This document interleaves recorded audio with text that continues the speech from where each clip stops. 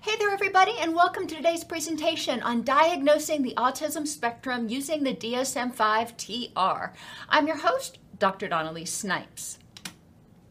In this presentation, we're very briefly going to explore the symptoms and strengths of people who have autism spectrum disorders. We'll identify co-occurring issues of people with autism spectrum disorders and review differential diagnosis.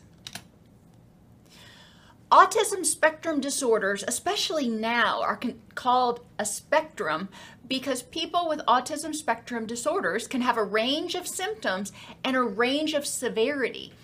They may have symptoms of, for example, autism spectrum disorder, and some of their symptoms may be severe and other of their symptoms may be mild. This is not uncommon. We see similar things in just about every other diagnosis. What is unique to autism spectrum disorder, and it was of much controversy when the DSM-5 was released, was that a lot of different diagnoses were squished into autism spectrum disorder when the DSM went from the DSM-4 to the DSM-5. Autism spectrum disorder now includes disorders of early infantile autism, childhood autism, Kanner's autism, high-functioning autism, atypical autism, pervasive developmental disorder not otherwise specified, childhood disintegrative disorder, and Asperger's disorder. Now, these are not broken out as specifiers or anything in the new autism spectrum disorder diagnosis. It's just kind of all of those terms sort of disappeared, and now it's just called autism spectrum disorders. And you can see how that might cause some concern and consternation. However, it is what it is. What are the symptoms of somebody with autism spectrum disorders or who is autistic? Now, I will probably vary between saying a person with autism and an autistic person in this video. I was brought up in school to use person-first language. However, that is not always preferred by someone who is autistic. So it is important to ask them, if you're working with somebody who is autistic, do you prefer to be referred to as an ASPE or someone with autism or somebody who is neurodivergent? There are a lot of different terms that people may prefer. It's important to ask. That is very respectful of the individual. And we're going to talk a lot, I hope, in this presentation about how people with autism are neurodevelopmentally different. They're not necessarily broken, as some may think, not necessarily disordered, as some may try to categorize them. People with autism are wired differently. They have different strengths. Okay, well, let's take a look at those. The symptoms for autism spectrum disorder. The person has to have persistent deficits in social communication and interactions across multiple contexts, evidenced currently or by history by deficits in social emotional reciprocity. This can be abnormal social approach, or a failure of the normal back and forth ability to carry on a communication, reduced sharing of interests or emotions, to failure to initiate or respond to social interactions. There's a lot of stuff in here, but basically it's social emotional reciprocity, working with, when a person who's autistic is interacting with others, there may not be that back and forth, that give and take that one might expect. They also have to have deficits in nonverbal communicative behaviors ranging from poorly integrated verbal and nonverbal communication to abnormal eye contact. A lot of times that means no eye contact at all. Sometimes it can mean excessive eye contact. Abnormal body language, or even a total lack of facial expressions and nonverbal communication.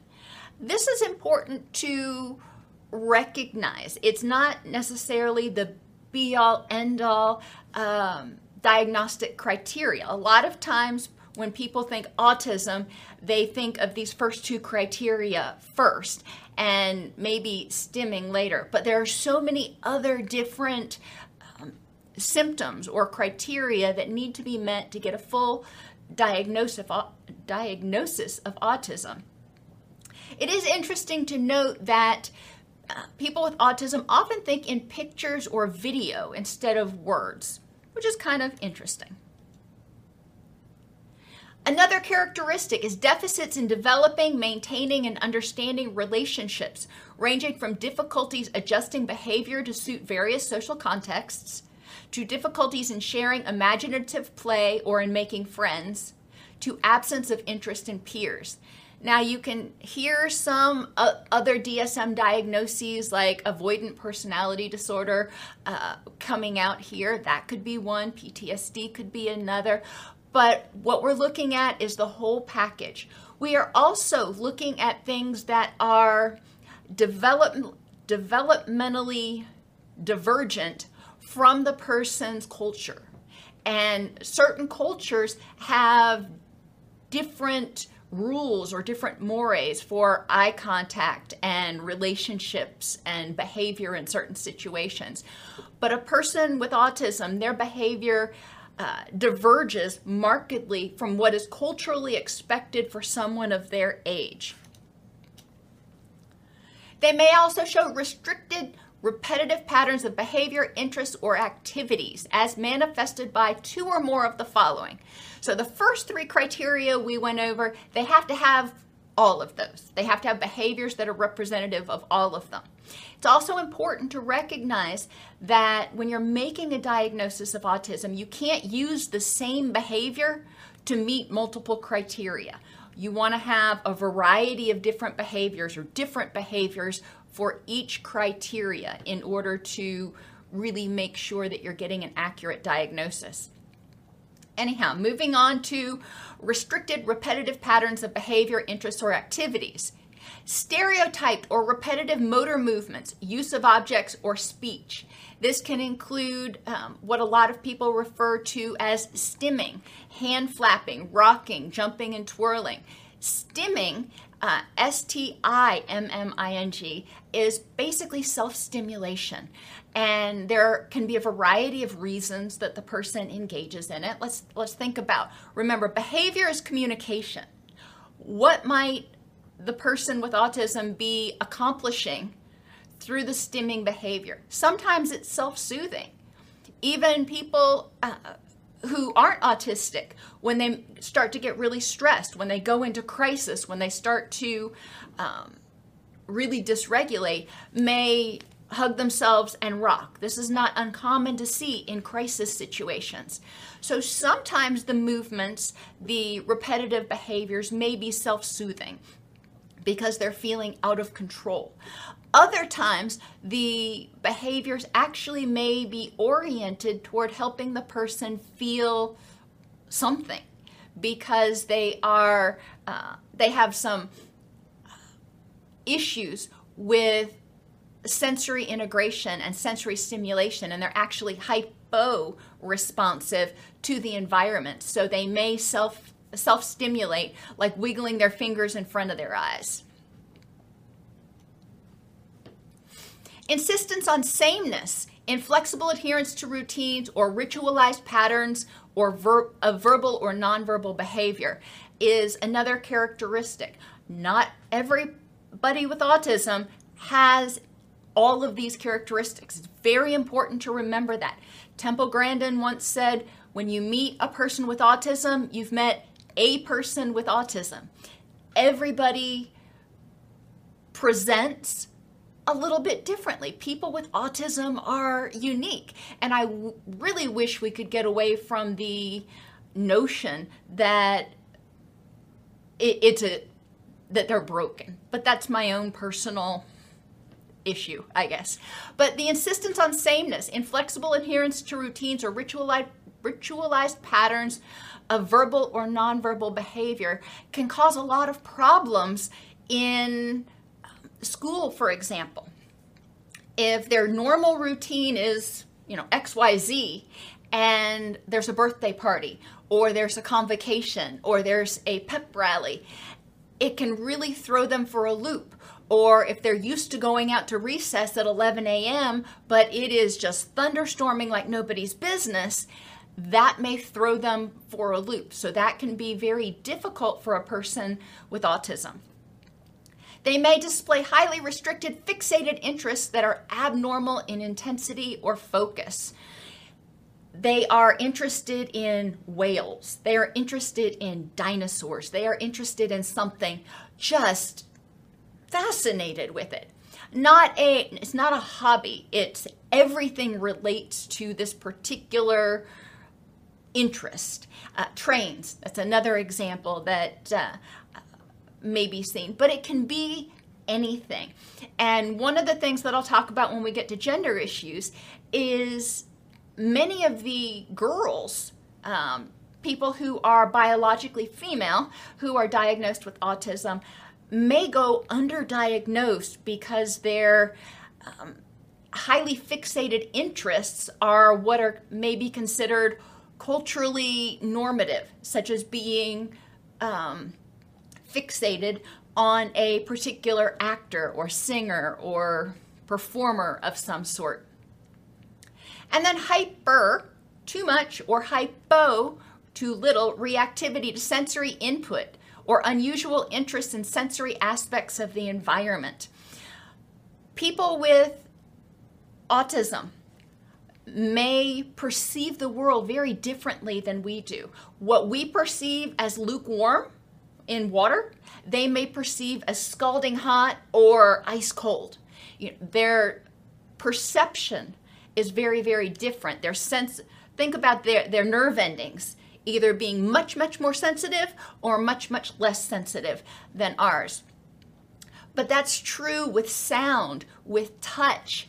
So let's think about this for a second. And I was going to try not to get too trauma informed in this one, but I think it is so important for us to recognize that a lot of times a person may be autistic from the time they're born.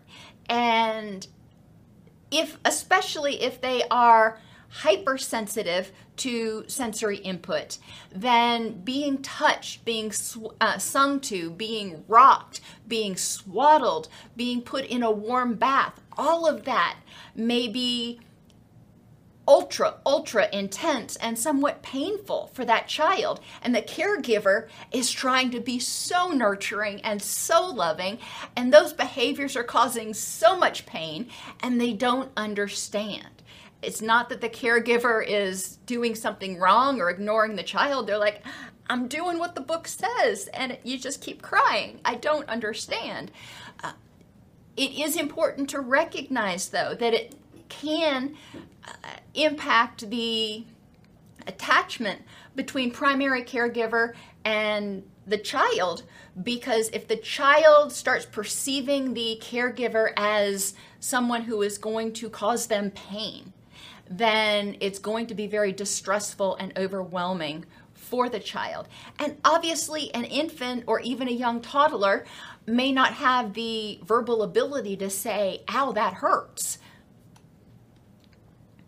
Symptoms are present in early childhood, but may not become fully known until demands exceed capacities and may be masked by compensatory strategies later in life. A lot of people with autism are able to live very happy, highly productive, rich, meaningful lives as they define it. And one of the things that's important for us to remember is, how do they define it? We may define a rich and meaningful life this way, that's full of all this social interaction and yada yada, and they may not. They may find a lot of richness and meaning in science, in nature, in logic things, in work. So it's important to not put our own expectations or our own preferences on somebody and say, well, if you can't have this, then you're not having a high quality of life. It's important for us to ask them, how do you define your rich and meaningful life. It's also important to recognize that there is no code for in remission for autism in the DSM, although as autistic people get older, as they develop, they often develop compensatory strategies, so they learn how to function within their environment. It may just take a little bit longer because their needs are different than the majority's needs. As a result, our environments, our stores, our airports, our doctor's offices, our schools, our playgrounds are often geared towards the majority, and the coping skills and strategies we teach are often geared toward the majority.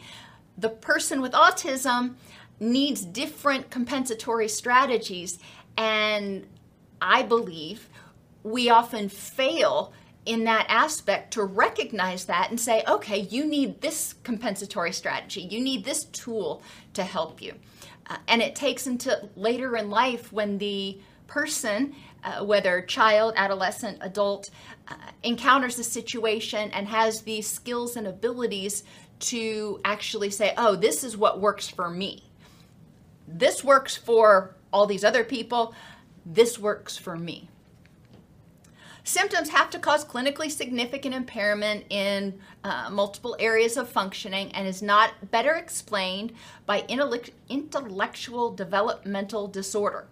Although intellectual developmental disorder frequently co-occurs with autism spectrum disorders. Not always. There are some people with autism spectrum disorders who are on the genius scale. The specifier we do need to look at is severity, and I grossly distilled this down, but to give you a basic idea, level 1 is requiring support. Without support, there's noticeable impairment and independence is hampered. Level 2, substantial support. A person who needs substantial support has marked deficits that are apparent even when supports are in place. So the casual observer can see that this person may be struggling even when supports are in place. And level 3, very substantial support. Severe deficits in functioning and extreme difficulty with change make independence almost impossible even with supports in place. Interestingly, and I know I mentioned this earlier, what about those for whom supports and compensatory strategies actually do allow them for independence? They don't need a coach, they don't need a case manager to provide those supports. There are people who have autism spectrum disorders, who are on the spectrum, whatever you want to say, who are very capable of independent living and very high functioning, if you want to use that term. Associated features. Now, the DSM really didn't note a whole lot of associated features. People with autism may have difficulty taking perspectives of others. They have difficulty stepping out of their own head and trying to view it from someone else's perspective. It's not that they're intentionally being, quote, narcissistic. It's not that they're intentionally being mean or refusing to try to empathize. It may just not be something that's possible. Motor deficits are often present in people who are on the spectrum, whether it be walking or throwing. They may also have motor behaviors such as walking on their tiptoes instead of walking, heel to toe, like the majority does. Strengths. Now, this is obviously not in the DSM. I wish they did have a section on strengths in the DSM, but I really think it's important to highlight that people with autism do have a lot of strengths that they bring to the table. They are able to memorize and learn information quickly. They think and learn in a very visual way, which is super awesome. I think and learn in a very word sort of way. I'm not sure what word I'm looking for right now, semantic sort of way, not in so much of a visual. My visual spatial abilities really aren't that good. So working with somebody who has autism on my team might be very helpful if I'm doing something that has a visual aspect to it. Using mind maps also can be very helpful for people with autism. And I'm going to jump down because they have the ability to make unique connections. I mentioned earlier that sometimes they have difficulty organizing and planning. Well, one of the reasons that it's hypothesized when they look at the brains of people with autism, when they're thinking, a whole bunch more areas in their brain light up than do in people who don't have autism. Theoretically, more connections are being made, and they may be thinking of more things, and they may be sort of being pulled in a whole bunch more directions, which makes it harder to focus on where was I going. But that can also be really awesome because they may see unique connections that you didn't see before. They're capable of, as everybody is, but they are more able in many ways to engage in independent thought because they are less concerned, not unconcerned, but a lot of times they are less concerned about what other people think of them. So they're able to say, this is what I think. It's just very matter of fact. It's not against you. It's not that I'm trying to be all that and more. It's just, this is what I thought. Here it is. Very cognitively based. They have a strong logical thinking ability, which bodes well not only in logical careers like science and math and even law, but even in medical or mental health careers where diagnosis and testing might be prominent. They may excel in technical and logical subjects that do not rely heavily on social interaction. Some of us in the majority really crave that social interaction, really crave the human connection, and that can make certain occupations seem less appealing to us. So, that's great. There's an occupation for everybody. People with autism often have an excellent memory and are very precise and detail-oriented. They have exceptional honesty. A lot of times they're not going to sugarcoat things because many times their communication is such, they think something, they see something, they state what they see as a fact. They're just very matter of fact in their communication. Therefore, they may be more honest. They don't think, well, is this going to hurt somebody's feelings? Or do I need to hide this so I don't get in trouble? It's just, it is what it is. They are often dependable with schedules and routines and highly punctual.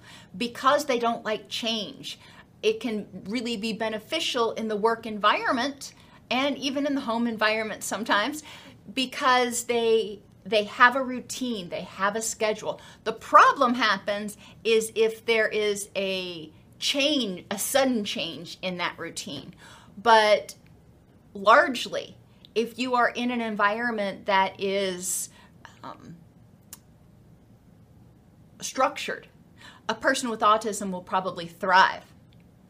Interestingly, one of the articles I read said they have an excellent sense of direction, a strong adherence to rules. Autistic people are often very literal in what they read and what they see.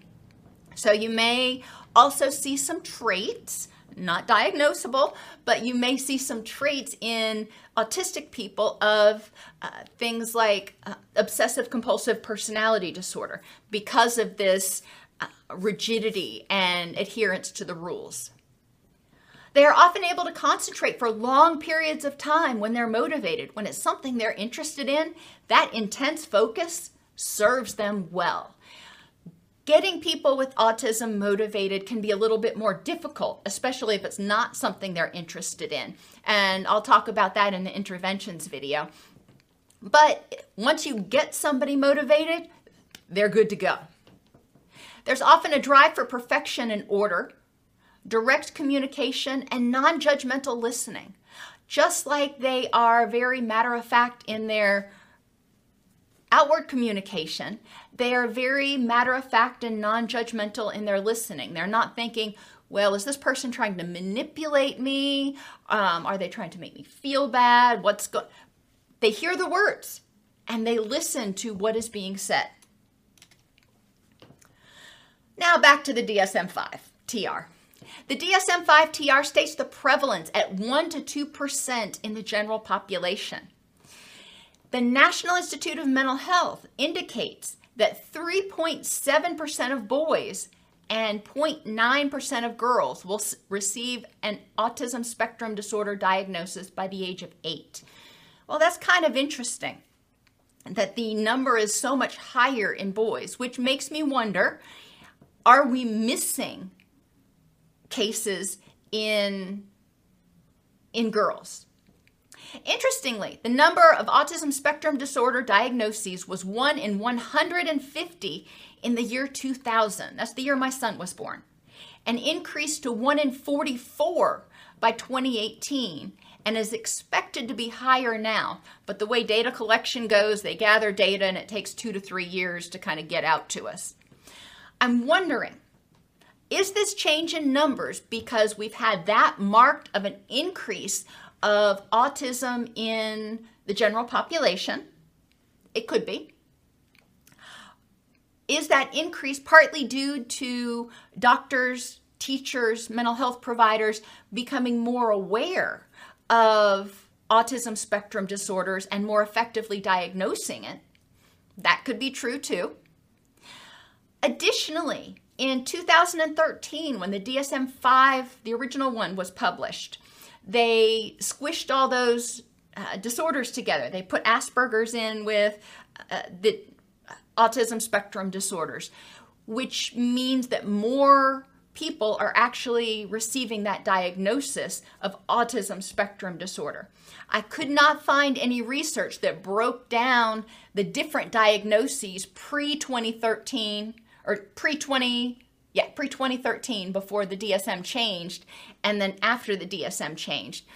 But these are things that just I find curious. Development and course. The onset of autism spectrum disorder is associated with declines in critical social communication behaviors in the first 2 years of life.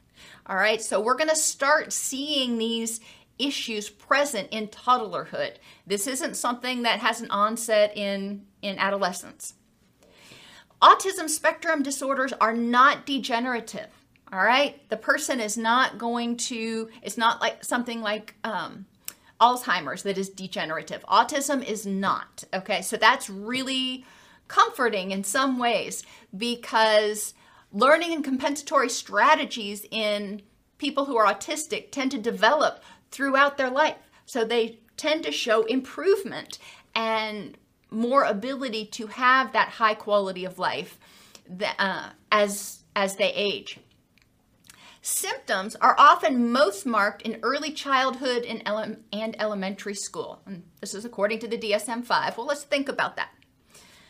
Early childhood, elementary school, they are developing their vocabulary. They are learning how to communicate, and that in and of itself is difficult. They are not able to say, hey, when you play that music that is what you find to be a reasonable volume, it really hurts my ears.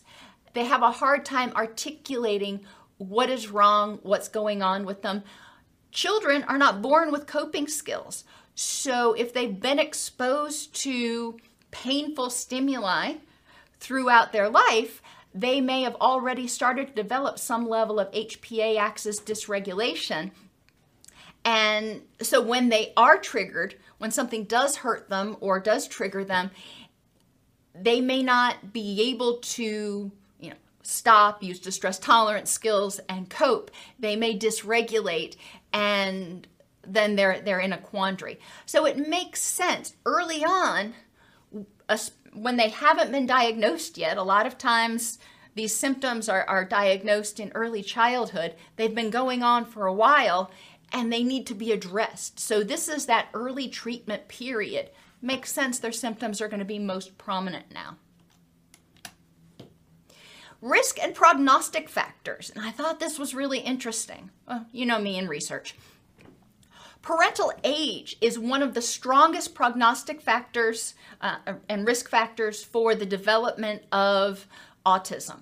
The older the age.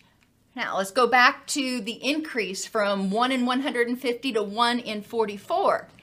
We have seen over the past 20 years that the maternal age has actually gone up.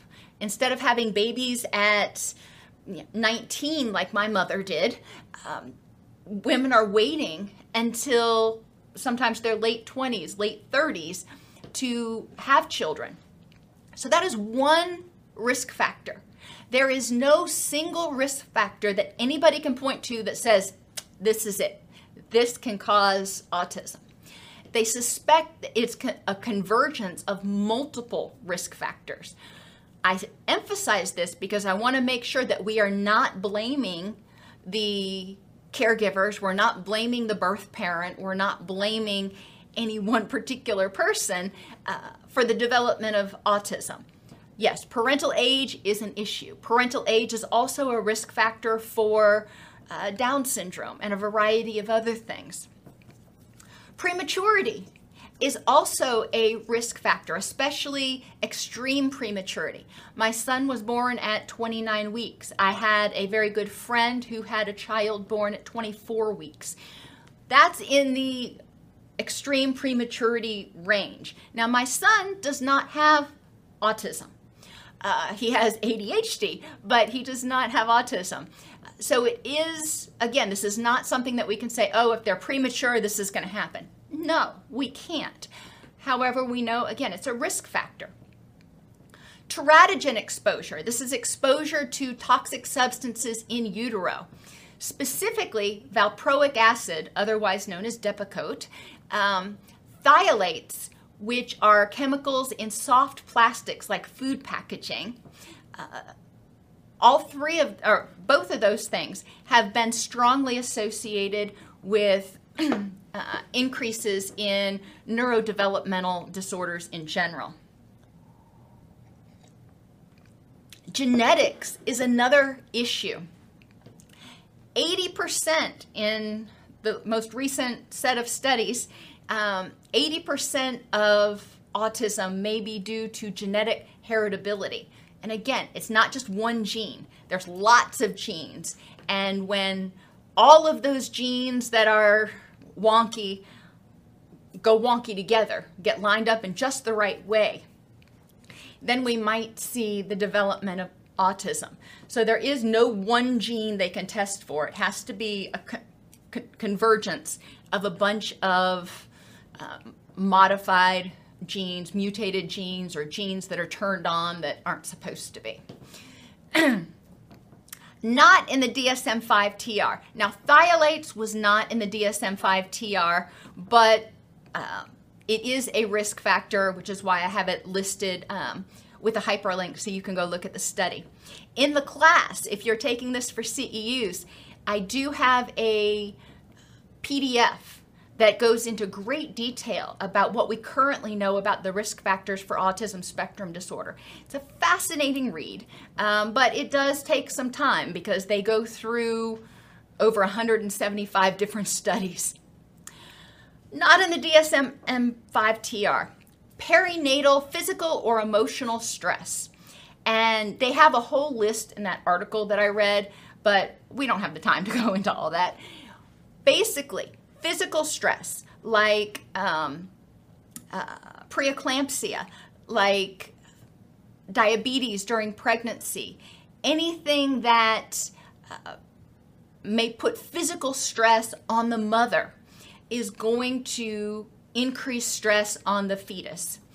Emotional stress is also going to do that. And we've talked in other classes about how the body doesn't really differentiate between physical and emotional stress. Stress is stress, and it's going to trigger the HPA axis, the HPG axis, and the HPT axis.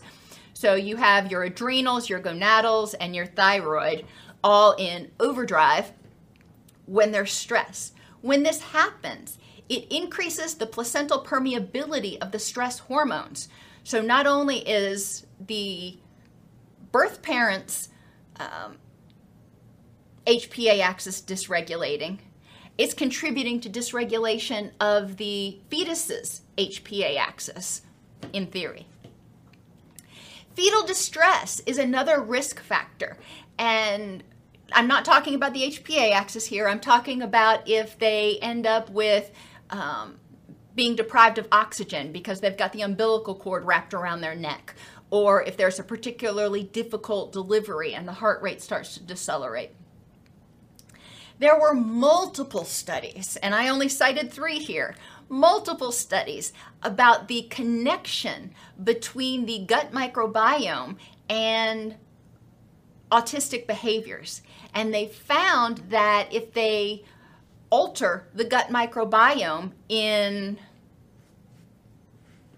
lab rats, I wish I could say they were doing it in somebody else, but it's not ethical to actually try to cause these symptoms in humans. So they do it in lab rats. But they found by altering the gut microbiome in lab rats that they can promote behaviors that are very common in autism. They've also found by testing the gut microbiome in people with autism and through experimentation with different antibiotics, which I don't love the idea, but that they have been able to reduce certain symptoms of autism with certain antibiotics. Again, indicating a integral part of the microbiome in autism spectrum disorders.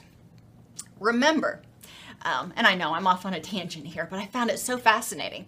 The vagus nerve that everybody knows and loves connects the gut to the brain. And when the microbiome changes, the vagus nerve communicates that to the brain. The vagus nerve can get an idea about how everything's functioning from the information it gets in large part from the gut area. And that helps the brain decide, okay, what do I do? And then the brain decides whether to alter the microbiome in order to respond to stress. Your gut microbiome is different under stress than it is in under a relaxation state. So that's all interesting. And childhood toxin exposure, especially aluminum and mercury. You know, I remember when I was little, way back in the day, there was this big concern because there was lead in paint. Yes, I'm that old.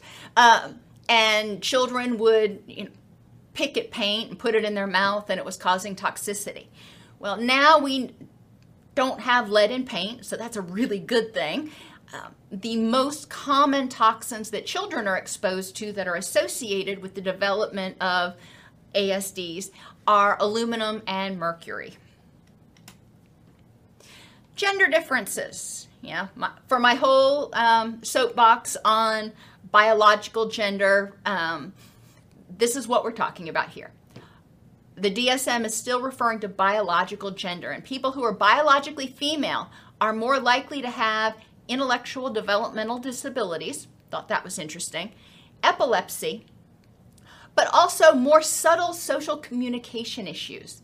They hypothesize that this may be due to females mimicking other females. They may not really understand what they're doing, but they're role playing, they're mimicking other females, and that behavior is being reinforced and maintained by that reinforcement. So even though they don't understand the relationship dynamics or the reciprocity that's going on, they know how to do it. They can fake it, if you will. Now, they're not faking it. It's not like they're going, I'm going to fake this. They are just using a compensatory strategy and maintaining that.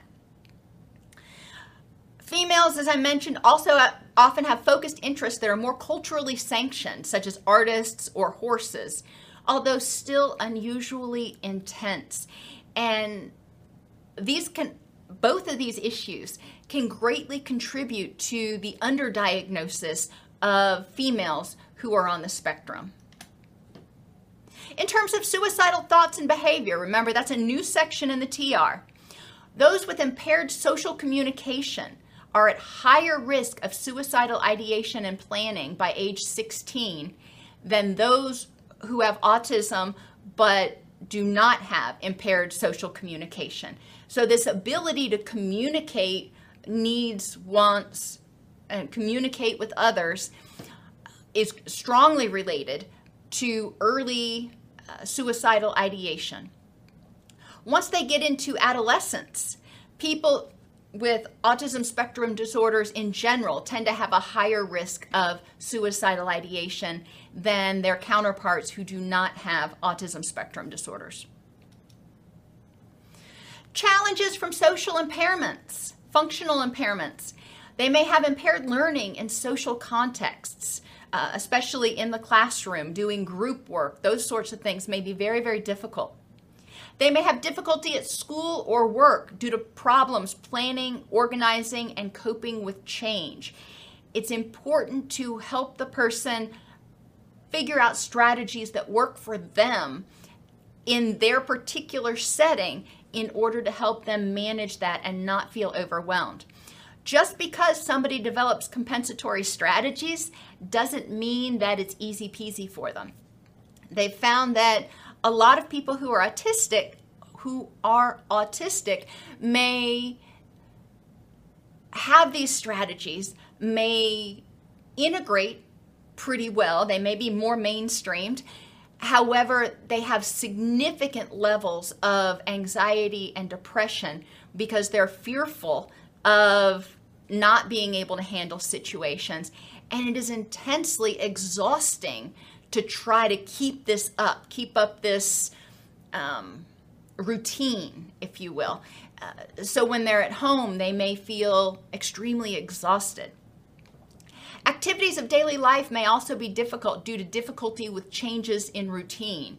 If every Friday night you have meatloaf and this Friday night there was no meat, somebody forgot to get it at the grocery store, that could be very disruptive for somebody who is autistic.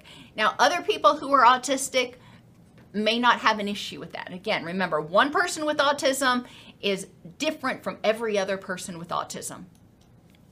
Some children with autism spectrum disorders do not develop a perception of themselves as active agents that can deal with novel, incongruent, disorganizing information and regularly experience emotional dysregulation, which is the very flowery way of saying when they were younger, they were overwhelmed by life itself, and that was likely invalidated or minimized, and they weren't taught the tools that were appropriate for them to manage what was going on. Therefore, they start feeling hopeless and helpless. They start feeling fearful because they've been in so many situations where they have dysregulated that it just creates that anxiety.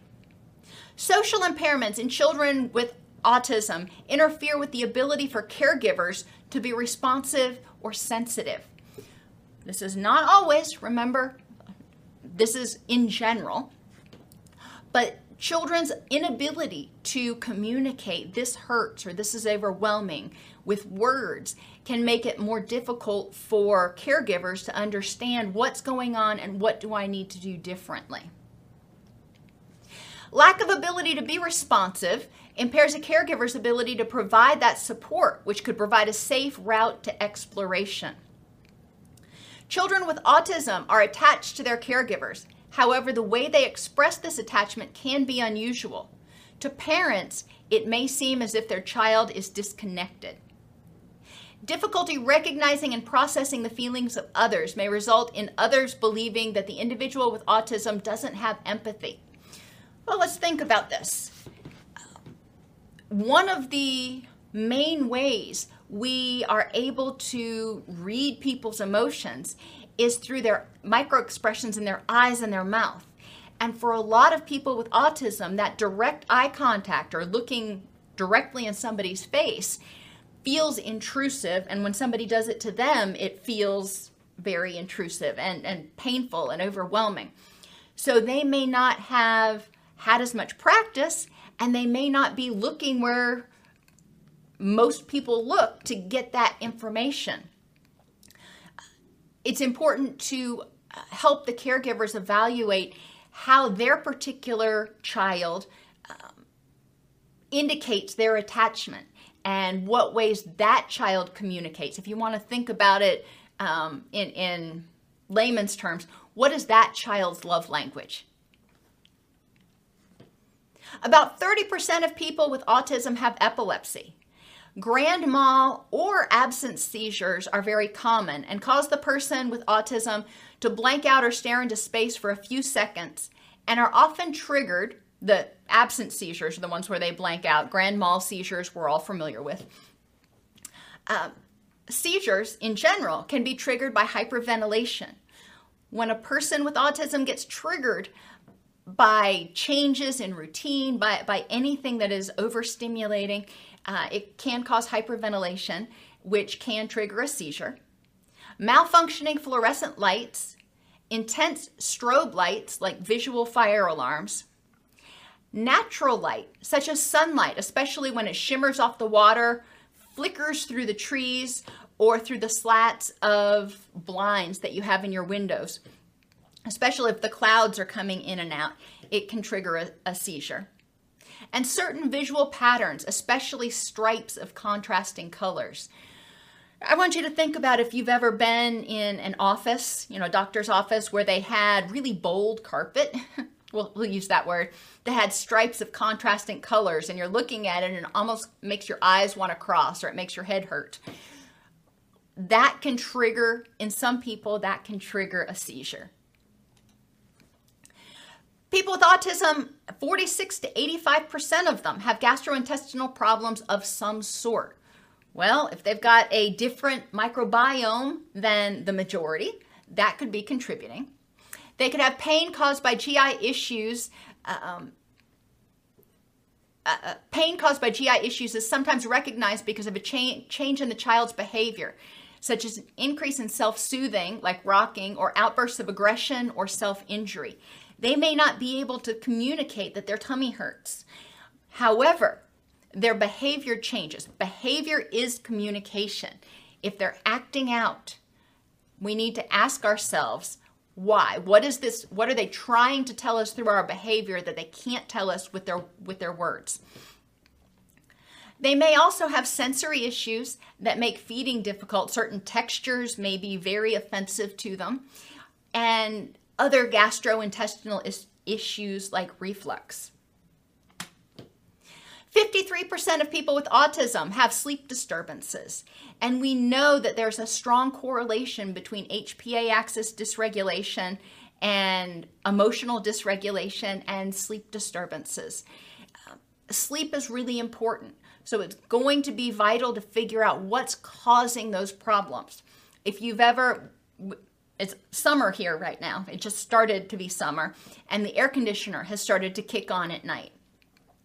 And when the air conditioner kicks on and it blows on me, it's really, really cold. And then it kicks off and it gets really, really hot. But that change in temperature can be painful to somebody who is hypersensitive. We also want to look at, the texture of the sheets and what other things might be disrupting this person's sleep.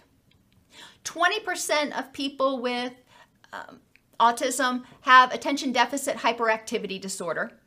30% have anxiety. 24% are diagnosed with depression. And another percentage may also have obsessive compulsive disorder. However, it is pretty, OCD tends to be a lot less likely. So let's talk about differential diagnosis. And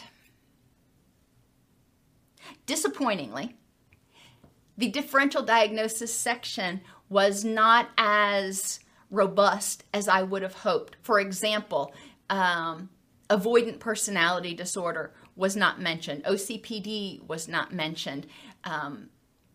Oppositional defiant disorder was not mentioned for potential differential diagnoses. And I think it's important that we do recognize that there are other things that we may need to differentially diagnose. However, according to the DSM, ADHD differs from autism in that there's an absence of restricted, repetitive behaviors and unusual interests in ADHD. Now, some people with ADHD do get an intense focus on things that they're interested in. So they can focus sometimes, which can be very confusing to caregivers. But the intensity of the interest is still less than what you would see in autism spectrum disorders. In terms of language and communication disorders, again, there's an absence of restricted, repetitive behaviors and unusual interests. Their symptoms are solely around language and communication. People with selective mutism are able to communicate appropriately in some settings, and their social reciprocity is not impaired. Rett syndrome differs because social interaction may be impaired during the regressive phase, which is often between 1 and 4 years old. However, it starts to improve after that. After the age of 4, their social interaction and reciprocity tends to improve. Stereotypic movement disorder, which causes self-injury and becomes a focus of treatment, can be diagnosed by itself. In autism, we know that there is the characteristic of stereotypic movements. So you would only make the diagnosis of stereotypic movement disorder if those movements rose to the level of being a focus of clinical attention and causing self-injury, according to the DSM. In intellectual developmental disabilities, remember I said these often co-occur, people with pure intellectual developmental disability show no discrepancy between their social and communicative skills and nonverbal and motor skills. So everything is kind of on the same level developmentally, even if that is 3 years regressed from where the person is chronologically. Obsessive compulsive disorder, the main differing factor that the DSM highlights is that in autism spectrum disorders, repetitive behaviors may be pleasurable and reinforcing. In obsessive compulsive disorder, it's not. In obsessive compulsive disorder, the repetitive behaviors are merely to alleviate anxiety, and they get a little bit of a breather, but they're not pleasurable, and they're definitely not reinforcing. Schizophrenia. Hallucinations and delusions are present in schizophrenia, this we know. It's important when you're doing an evaluation on someone to differentiate childhood onset schizophrenia from autism spectrum disorders to make sure that you don't mistake literalness for hallucinations or delusions. So you may say something like, "Do you hear voices?" And the person with autism spectrum disorders may say, "Yeah." And they don't follow up with the caveat when the television is on. Now, there is a must watch. Asperger's disorder and other Asperger's disorder and other common misdiagnoses and dual diagnoses of gifted children by Dr. James Webb. I am a huge fan of this person. At this point, when this video was made, he was at the University of Wisconsin School of Medicine and Public Health. And I have the link to the video here. It is a very entertaining video. If you've got a child with ADD, ADHD, if you've got a child with autism spectrum disorders, Or, at that point in time, there was the diagnosis of Asperger's. But he makes a lot of really good and interesting points that help us understand a little bit more about what it might be like for our loved one or for the patient that has autism spectrum disorders. ASDs look different for every single person. Boys are more likely than girls to be diagnosed with an ASD. However, a lot of people wonder whether we're just missing it in a lot of the girls because of their compensatory strategies early on and their typical areas of intense focus. Autism spectrum disorders can impact every area of life because in every area of life we have change, we have disruption of routine, we have sensory integration, smells, sights, sounds. In every area of life we have, to a certain extent, we have some sort of social interaction, whether it's at home or at work or in recreation or even at the gym. There are issues that a person who is on the spectrum may have to find compensatory strategies in order to be able to effectively deal with if that is an environment that they want to be in. Early intervention with autism spectrum disorders can help prevent traumatization, enhance parent-child interactions, and enhance self-esteem and efficacy of both the child and the caregiver. Remember, I said these symptoms start, sometimes as early as, 12 months or earlier they can be diagnosed. But many times it's around 2 that they start getting diagnosed. But that's really early. And for a lot of children, that's pre-verbal, which means you may have a caregiver who's really struggling going, I love this child so much, but it seems like everything I do seems to make him madder or make him more upset. And it may contribute to the caregiver feeling very powerless and helpless. So early diagnosis is essential.